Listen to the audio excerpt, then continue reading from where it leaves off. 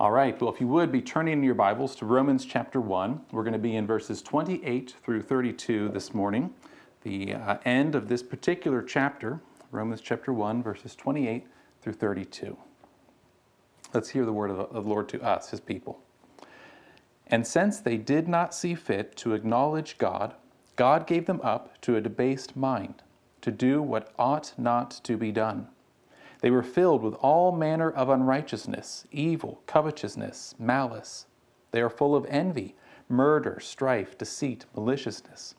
They are gossips, slanderers, haters of God, insolent, haughty, boastful, inventors of evil, disobedient to parents, foolish, faithless, heartless, ruthless.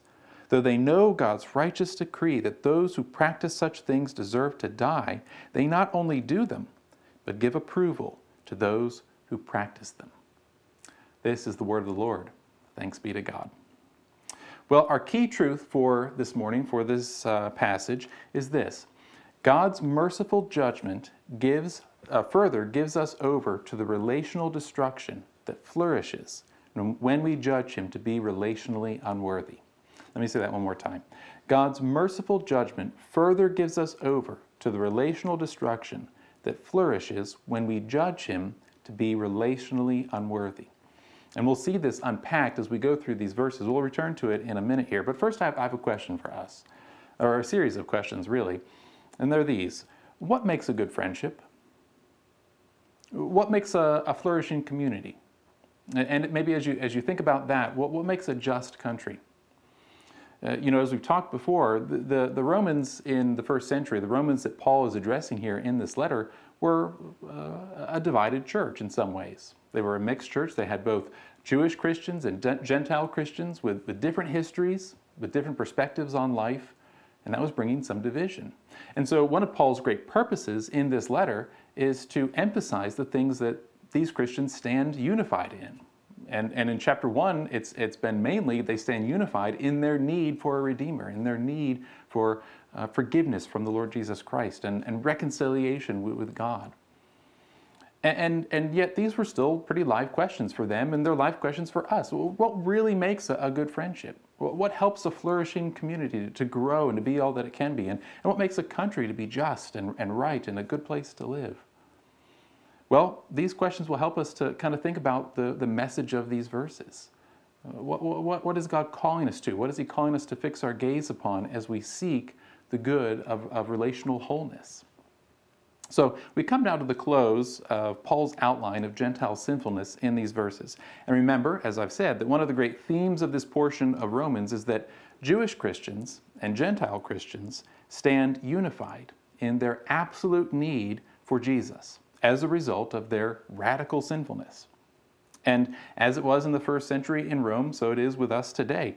All of us, whether we consider that in relation to each other as a local church, or in relation to our neighbors and co-workers, or maybe in relation to just the wider church in North America, or in relation to the world, all of us stand unified in our sin, in our need for Jesus, and our need for reconciliation with God. And whatever differences we might be particularly attuned to, however we might classify those divisions, or with whatever importance we might give to them, none of us can say to another, "You are sinful and I am not."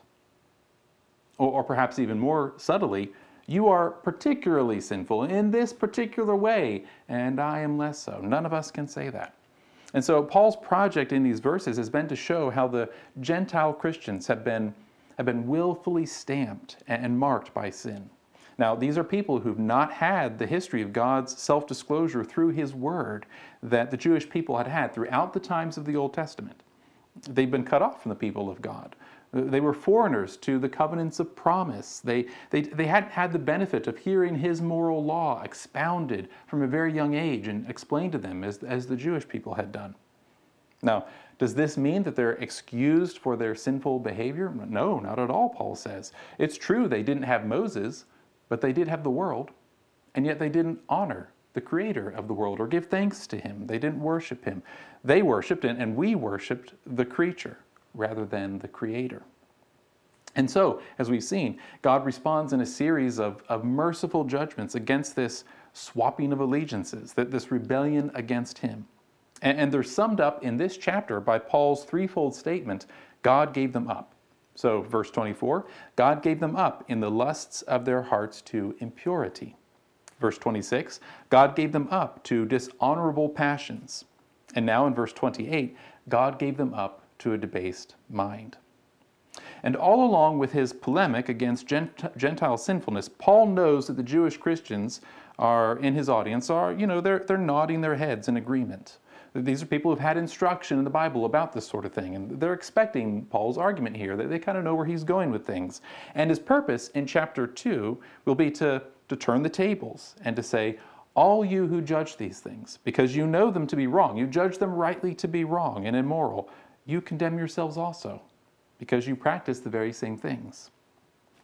Well, that's to get ahead of ourselves just a little bit, but it does remind us that Paul's project here, again, is to remind us of our unified need of Jesus, of our unified need of a Savior. And so Paul's final summation of God's judgment against the sinful rebellion against God that has marked every man and woman throughout the ages without distinction is that God gives us over to a debased mind that produces relational destruction in every corner of our lives. Now, this relational destruction is devastating, and none of us has escaped it. You and I have experienced it this very week, and we participated in it in various ways. We continue to feel the effects of it. And in our hurt and self-centeredness, we add to it. And we will go on feeling the effects of it and experiencing it and struggling with it throughout the whole of our lives. In fact, we may even say that a great deal of the anxiety parents sometimes feel in the raising of their children is simply down to the fact that we want for the next generation to be able to navigate the fact that we live in a world that is, in many ways, at war with itself. We want them to be able to navigate that. And it's not that we have some sort of prescient, sort of prophetic foresight into these things. It's just simply that we've experienced it for ourselves. We know the pain and the hurt and the disillusionment that come with all of that.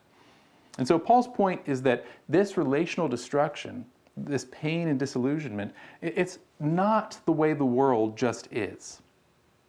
It's not the state of society before some civilizing power comes along to make everybody just behave.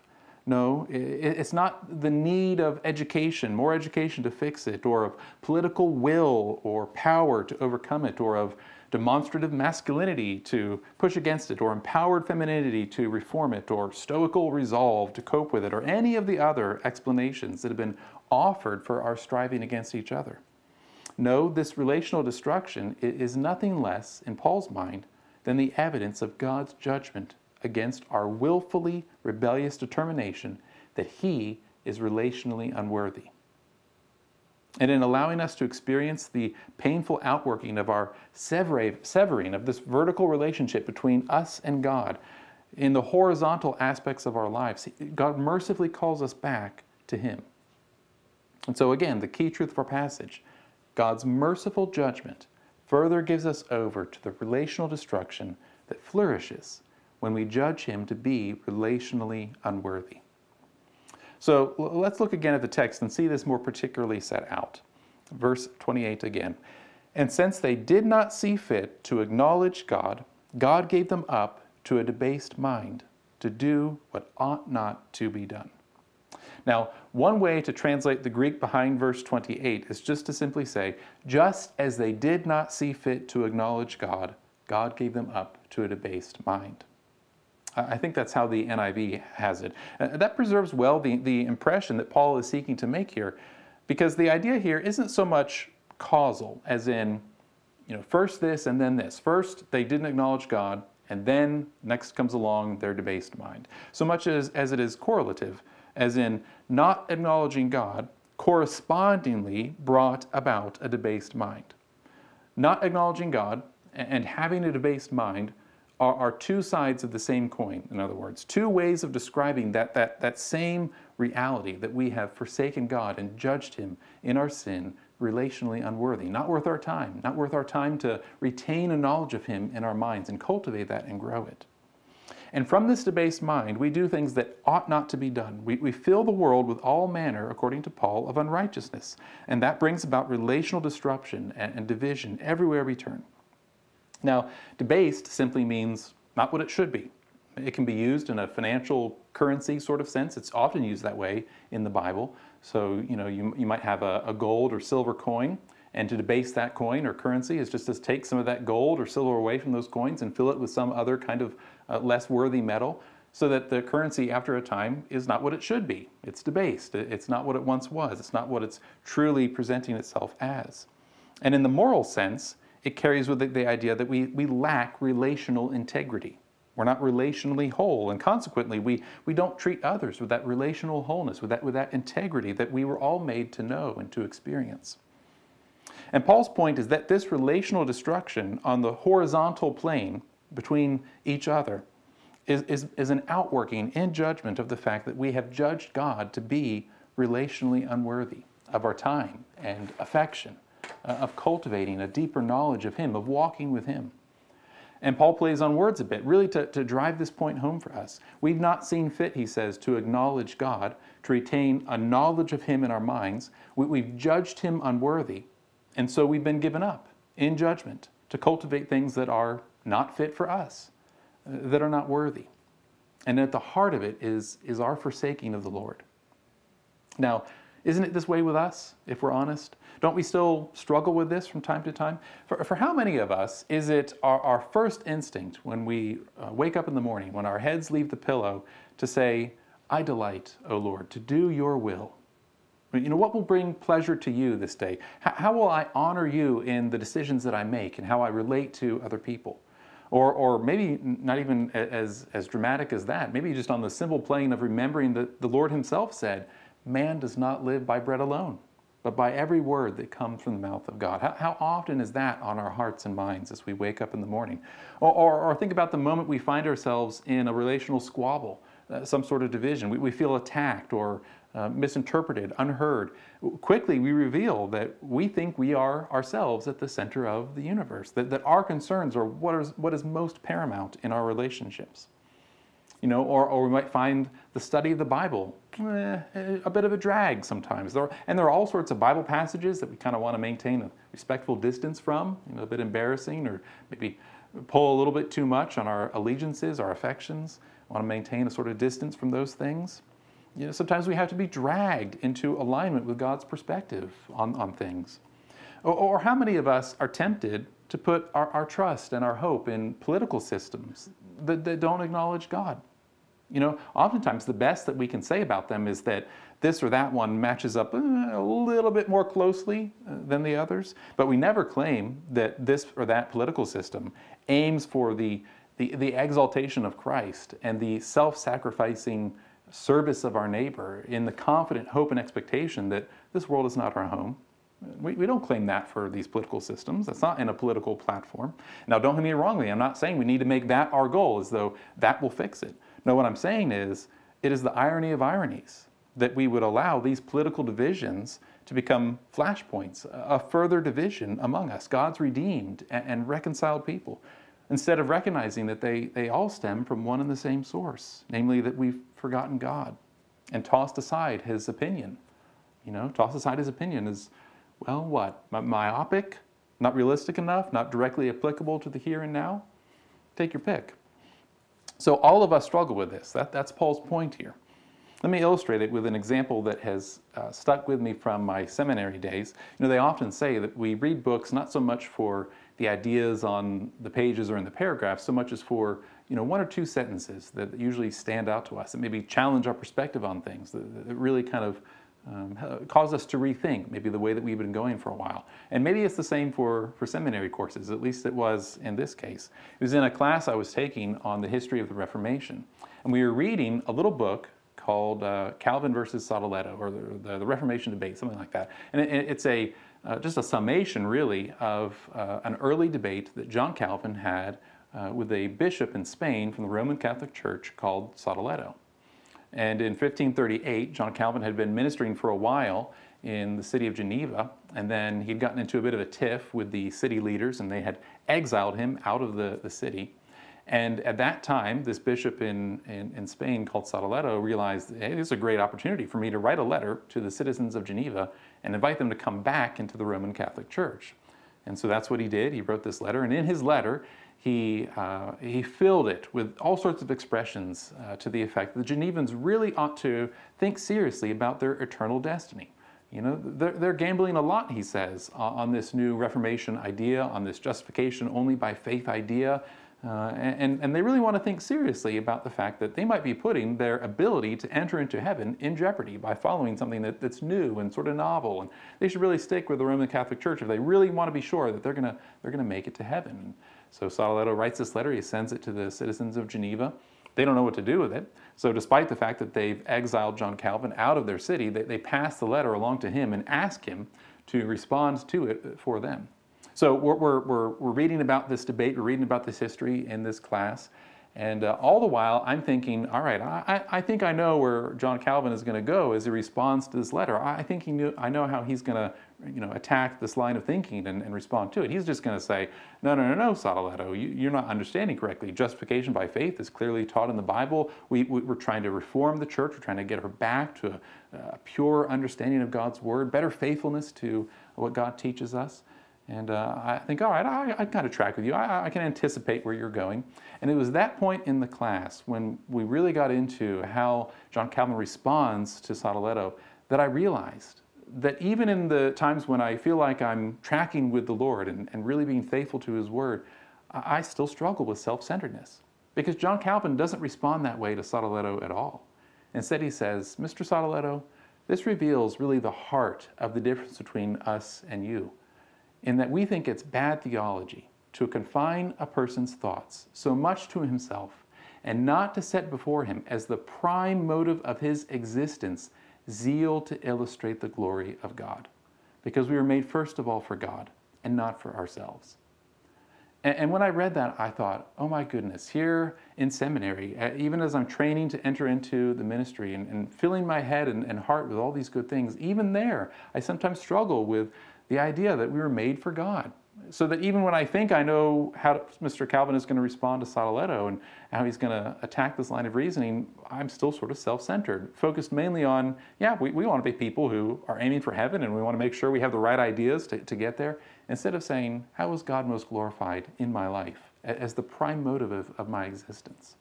Now, that doesn't mean, of course, that we become, almost totally forgetful of our own humanity, or these things don't matter for the way in which we live. Of course they do.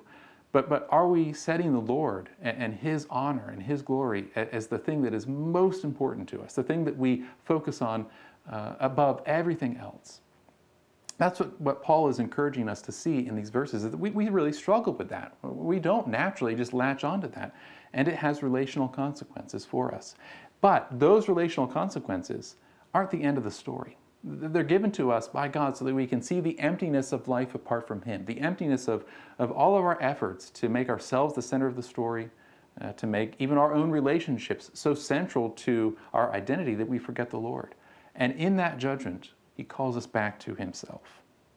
So our fundamental problem is alienation from the God who made us. And the whole Bible, the whole of the Bible's plotline, we might say, is designed to answer this question. How can we who are rebels by nature and by choice be reconciled to our God? And at heart, this is a vertical question. Now, it's a vertical question with horizontal implications, as we said, implications for our relationships with each other. Our judging of God to be unworthy brings relational destruction on every area of life. And without Christ, we therefore live, according to Paul in his argument here, we live with a debased mind. And that debased mind is deluded. It's not what it should be. It's not integrally whole. And we're easily deceived. And therefore, we do things to each other which we ought not to do. We conduct ourselves with all unrighteousness. The fruit of our thoughts is frequently evil. It's filled with covetousness and malice. It springs, according to Paul, with hearts that are filled with envy of others, violent anger towards those who oppress us or oppose us, striving to be above the rest. Frequently, our tactics to kind of get ahead are deceitful and malicious. Or maybe more passively, we gossip, we slander. We hate passionately the image of God stamped upon the breast of every man and woman that we meet, because it reminds us that we were made for Him and not for ourselves. And so we try to ignore it. We are insolent to our fellow image bearers, or we're haughty and boastful, as if to say, well, the fact that I can in some way be better than you is sort of to make good on the promise that I can be my own God. or we invent evil ways to ignore their humanity. If necessary, according to Paul, we'll turn our backs on our own parents. There is no cost too high in our sin and rebellion that our foolish hearts will not pay it if we can live to ourselves. We're faithless, we're heartless, above all, we're ruthless in our quest. And so this is a very sobering outline, very sobering list of the relational destruction that comes when we turn our backs upon God, when we judge Him to be relationally unworthy. And as we've said, this relational destruction is evidence of God's judgment, and it's meant to lead us to repentance.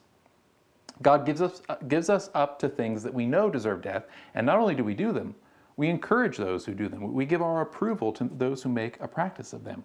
And this was us. That's Paul's point here. Well, we can't escape this. We can't pretend that this didn't used to be part and parcel of our lives. We can't pretend even now that we don't still struggle with this and feel the effects of it. Yet the astounding truth of the gospel is that the Lord pursued us even when we had rejected Him. We'll come to that in many weeks from now when we come to Romans chapter 5. This is the love of God displayed to us, in that while we were still sinners, Christ died for us. He sent His Son to overcome our blindness and our sinful rebellion and to bring us back to Him, and through Him to be reconciled to each other. No longer does this terrible destruction of sin set the standard for our relationships. No longer does it mark us as a sort of destiny that despite our best efforts, this is invariably the pit into which we are going to sink. No, instead the Spirit enables us to enjoy peace with God and with each other. And how does He do it? How does He do it? By enabling us to acknowledge God. Again, that's Paul's point here. He's helping us to see this with a God's eye point of view, to see our relational destruction, the relational consequences that come when we reject Him from His point of view as an outworking of our judging Him to be relationally unworthy. And so as He turns our backs upon this sinful way of living, He helps us to see more clearly the beauty and the awesomeness and the goodness of our Lord God, and to turn our hearts to Him, to experience peace with Him, and through that, peace with each other. He enables us to know God, to study His ways, to walk with Him, to embrace Christ by faith, to turn all our problems and anxieties and hopes and dreams over to Him and to say, "Your will, not my will, be done." That's how He does it. Now, is this to say that everything in the world is always as bad as it could be? No. Is it to say that there's nothing good in any human relationship, even outside of Christ? No, it's not to say that. Is it to say that there's nothing good or true or beautiful in culture that is worth enjoying? No, not at all. But how can this be? We go back to the start. Because the goodness of the world and the problems of the world are not things that are inherent to the world. The goodness of the world is rather a reflection of the goodness of God. He created it and preserves it in great power and love and mercy. And the problems of the world, our relational divisions, are not inherent to the world.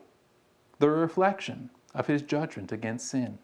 They're meant to lead us back to Him. So here's how Tim Keller helpfully puts it. I appreciated this quote as I was preparing the sermon this week. He says this: "All systems of thought must account both for the awesomeness of the cosmos and the goodness of which humanity is capable, and for the brokenness of the world, our societies, our lives, and relationships. Why is there so much beauty? Why is it so flawed? Paul's answer is simple: God. There is a God who made it all and made us in His image to know and reflect His character. And that same God has, in wrath, given us what we have chosen: life without Him, worshiping things which cannot satisfy. In the beauty of the world, we are to see God's existence. In the brokenness of the world, we are to see God's justice. And as we do, we run back to the place where we see God's mercy, the cross." Amen. The cross is the place we must run to in repentance, for there we will find God's mercy, His relational embrace in goodness and love, and the Spirit's work to renew our minds in holiness and love for God and neighbor. You know, the worthiness of God, His love and goodness, is displayed supremely in the cross, because it is on the cross where Jesus bore the cost of our sin, and by triumphing over it by death, through the cross, brought us home to God. And so again and again, the love of God in Scripture is portrayed supremely for us in the cross, because it is there in which we see the worthiness of God, that God's love extends to us even in our rebellion, even in our sin, even at the very point when we had judged Him to be relationally unworthy. So a good question for us as we ponder these things is this: in what ways have the relationally disruptive consequences of God's judgment pushed you toward his mercy in the cross, his goodness and love, and his power to renew your mind in holiness? In what ways have you experienced that reality? And then, how might this impact the ways in which you relate to others? What effect is that having in the ways that you think about your relationships, in the ways that you think about how you cultivate them, how you begin friendships, how you become part of a flourishing community and help that to be all that it can be, as you engage as a responsible citizen in a country that you're seeking justice and wisdom and equity in it? How does the judgment of God against these relationally disruptive consequences of our sin, and yet his mercy to us in the cross, and the display of his worthiness, of his goodness, of his love in that, how is that shaping the way that we ourselves engage our relationships and think about them and talk about them and seek after them and seek their good and seek their cultivation? And how might that impact the ways that we think about these things, especially in an age of social media? How often is the gospel playing a role in how we think through what we post, or how we respond to comments and the things that we amplify and endorse? How is the gospel affecting the ways that we engage our relationships? May we be a church, O Christ Community Church, may we be a church that grows by increasingly being aware of the true causes of relational disruption, recognizing God's merciful judgment in it, and responding again and again and again to the message of the cross, that through our brokenness, Jesus came so that we could be at peace with God, and to give us the renewing power of the Spirit to restore what is broken, to enable us to be people who, in great love for God, are able to love each other as we were always intended to be relationally whole, to be filled with integrity. And so, what does Romans 1:28 through 32 teach us? It teaches us simply this: God's merciful judgment further gives us over to the relational destruction that flourishes when we judge him to be relationally unworthy. Again, this is a sobering message, and it closes for us this first chapter of Romans, where Paul is outlining the horrific consequences that have come with our swapped allegiances when we've worshipped the Creator, and we've worshipped rather the creature and not the Creator. We've given up our relationship with the Lord God for things that cannot satisfy. And yet let us end on this more hopeful note that despite these things, the goodness of the gospel shines all the more brightly when we recognize that when we were lost in this sin, when we were lost in this terrible cycle that we could not pull ourselves out of, Christ came and redeemed us from it. And may we use that as a motivation and as a further fixing our gaze upon it, so that we would be people who are marked more and more by that same love toward each other. Let's pray. Oh, Heavenly Father, Lord, we thank you for your word. Lord, even at the times when it convicts us, even at the times when it is a hard word to hear because it strikes so close to home, Lord, we thank you that you are the God who cares so much for us, that you help us to see things as they really are. You help us to see relational disruption for what it really is, the outworking and judgment of our rejection, our ultimate rejection against you. And Lord, we also are thankful that you didn't leave us there. This is not the end of the story for us, but that you in great love and mercy reached out. You drew us out of this pit of relational destruction so we could come back to you. Lord, that we could know you, that we could love you, and through that, we could be renewed in holiness and begin to experience peace in our broken relationships. Lord, even now, we still feel the effects of some of this. Not everything is whole just yet. And yet, Lord, we still see your Spirit at work in us, to unite us in a common faith, to unite us in love for one another, to unite us even in the relationships that have been deeply hurtful. Lord, we ask that you continue this great work among us. Help us to be people who are continually seeking your face, that this may be the result, that we may be known as a church that loves deeply because we are loved deeply by you. So do this great work for us, Lord, and we ask it in Jesus' name. Amen.